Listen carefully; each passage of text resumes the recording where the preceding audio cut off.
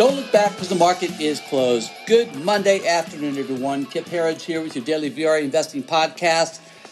Really good day in the markets today. This is our sweet spot. This is what we wrote to our clients this morning. If you joined us last week, you know that we've been we've been calling for a market melt-up. We think that's what we're in right now. This really is a market sweet spot based on the readings that we're getting from our VRA investing system. 35 years in development, now 36 years in development. And everything about it tells us right now that the market has a ways to go. Of course, you always have to worry about, some possible mini black swan events like Joe Biden deciding to have the largest tax hike in 20 to 30 years, which apparently is now on the table, or this Wednesday with Jay Powell giving his Fed address. With Jay Powell, you never know. They should unplug the microphone in most cases because he has a tendency to go just a little bit off script, and that's where things go in the shitter.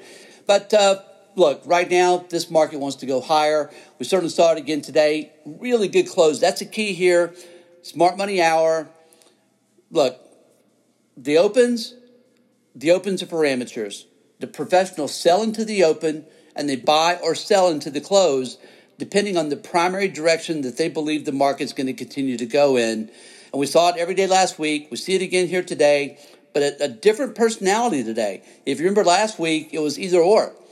On Monday, we'd have the NASDAQ up huge and Dow Jones flat or down. And then Tuesday, just the opposite. They alternated literally every day last week. Not today. Everything was up today, especially the things that matter the most. That's tech and semis. Let's start with the market first. NASDAQ today, our winner on the day, closing up just over 1% at that's a big 139 points. At 13,459. In second place today was S&P 500, all-time high, up 25 points at 3968, at 0.6% gain. In third place today was the Dow Jones, also trading, closing at another all-time high, up 174 points, 0.5% at 32,953. We're almost through 33,000 on the Dow. We think we're headed a whole lot higher. Rates were lower today. That's good. The rates aren't really going to go a whole lot higher in our view. Rates 1.6% here. We think the market's going to get very acclimated to rates being in this range. I'll tell you why that's the case in just a second. And the VIX was down 3% today, still at 20. That's really elevated. For the fear index to be at 20, when our markets are hitting all-time high day after day after day, there's way too much fear in this market, but that won't be the case for long. It'll come out. We'll probably see the VIX back in the 10 to 12 range by year end. But the story, we've been a broken record on this, but I got to repeat it one more time because we think it's that important. There's just not much that's going to slow this market down from here. Primary reasons: liquidity. The story, $22 trillion in global stimulus with more on the way. Bottom line, don't fight the Fed. Momentum. This is a momentum bull market. Don't fight the tape. Take advantage of market pullbacks to add to positions. That's when the perma bears come out of hiding so they can add to their list. They're list builders. They're not even investors. They're there to take advantage and prey on people's emotions when the market falls. Remember, we just had a 10% correction in NASDAQ, one of the fastest on record. And the perma bears love to tell you that NASDAQ's going to take the whole thing down. We told you then it wasn't. This market's just not going lower right now. And we have seasonality. Again, seasonality. First of all, all-time highs beget all-time highs. That's Tyler's quote, and that's exact. There's no better time to buy than when the markets are all-time high. That's not Kip and Tyler saying that. That's history saying that. A lot of data on this. People think they're buying at all-time highs. They're buying at the riskiest time. It's the best time to be buying. Also, seasonality working in our favor. November to May, since 1950 or so, more than 90% of all stock market gains have occurred in the exact window we're in right now, November through May. And I'll just throw one more in there, fund flows. The public is really starting to fall in love with stocks again. That's a great thing. But we're not in greed territory or anything like that. The fear and greed index is back up to 71 now. It was 50 last week. It's 71 now. We don't think until probably we get to the high 80s, low 90s, that's going to be a real source of concerns for us. But right now, fund flows are really piling into U.S. markets, both from institutional and retail investors, both domestic and overseas. Everybody wants to be in the U.S. market. Why is that? Because it's a leader. You always buy leaders. That's just what's happening now. That's a momentum style of investing, and it continues. And again, money's coming out of bonds into stocks. Again, these are dynamic changes, right? They almost act as transformational change for an equity market. Again, we are very bullish long term. 75,000 in the Dow is about what we think this market's going to top out, probably higher, but in that ballpark. NASDAQ around 30,000. This is a sweet spot for both U.S. and global markets. And we might be a little nervous heading into Wednesday with Jay Powell speaking, but that's just us. Probably in our options, in our parabolic options program, we may be taking some gains heading into Wednesday. And then looking to buy again. I want to add one more thing we found over the weekend from James Paulson. Hat tip to James Paulson. This is very good. You've probably seen or heard all the bears saying that this market's more of a bought than at any time since 2000, even more than then. And it's just not the case. Let me explain why that's the case. Why we're nowhere near what happened at the peak in 2000. At the peak in 2000. The tech index sold at 1.9 higher relative price to earnings ratio than it is now. At the peak in 2000, the price to sales ratio was 1.4 times higher than it is today, and the relative price to forward cash flow ratio was 2.6 times higher than it is today. We're nowhere near those levels. Maybe remember that next time you're arguing with your favorite perma bear who's trying to tell you how much money you're going to lose when the market crashes. Markets at all-time highs aren't ready to crash. So there's a couple more that are important too. At the top of the market in 2000, I should know I was there. At the top of the market, the CPI, Consumer Price Index, was 3.8%. Today, it's just 1.7%. Where were bonds? At the peak in 2000, that's March 2000, we had a 6% 10-year bond yield. 6%. Today, it's 1.6%. Big differences between them, folks. Big differences. What else? Let's take a look at our sectors today. Again, we had really good action today. Again, you've been listening to us long enough. You know what we love to say because it's the truth.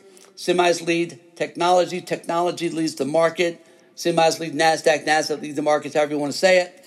And we saw it again today. Semiconductor ETF, SMH up a big 2.2% today. Again, NASDAQ up 1%. You're getting leadership again where you want it. The recent pullback in NASDAQ, the 10% correction, was an extraordinary buying opportunity. And we saw it again, by the way, today. And probably the most important stock, Apple.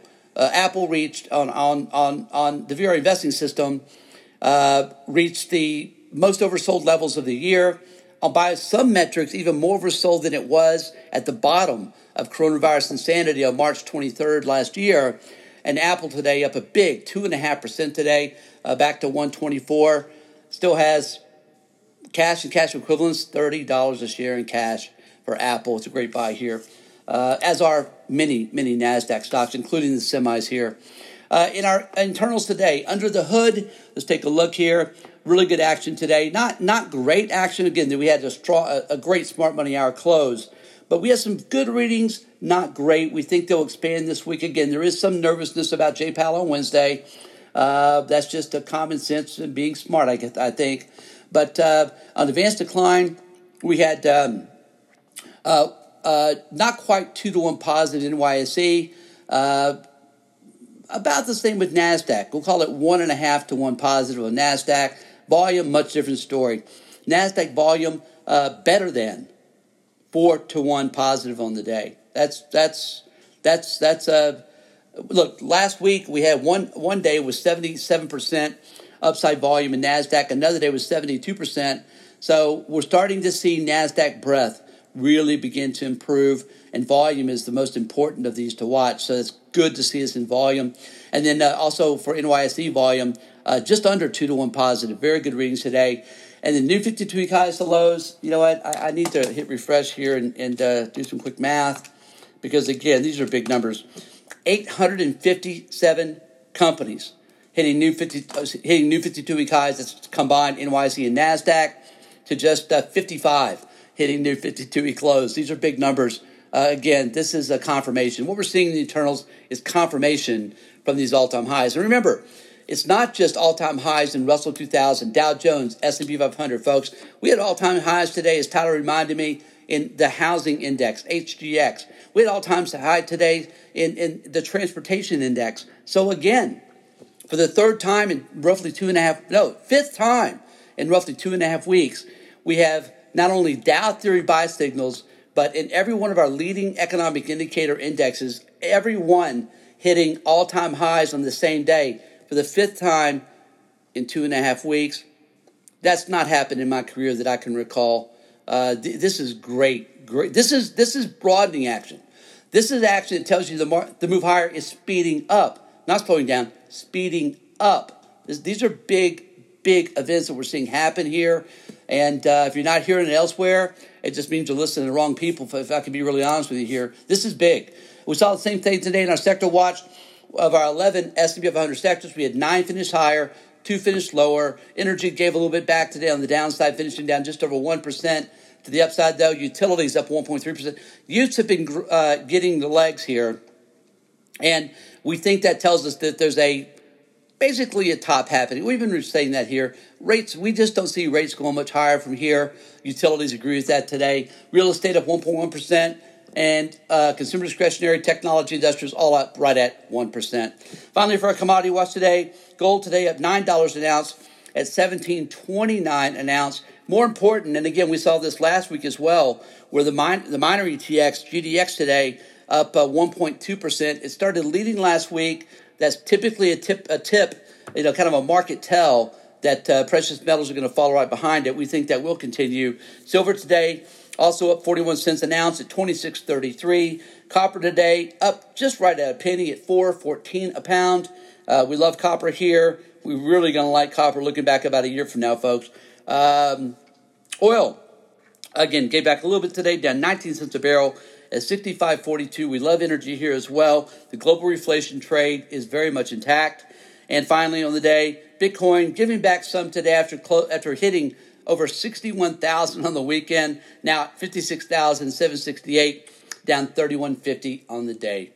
Folks, hope you had a great day. As always, we appreciate you listening to us. Please join us full-time at VRAinsider.com. Again, VRAinsider.com. We'll see you back here again tomorrow after the close.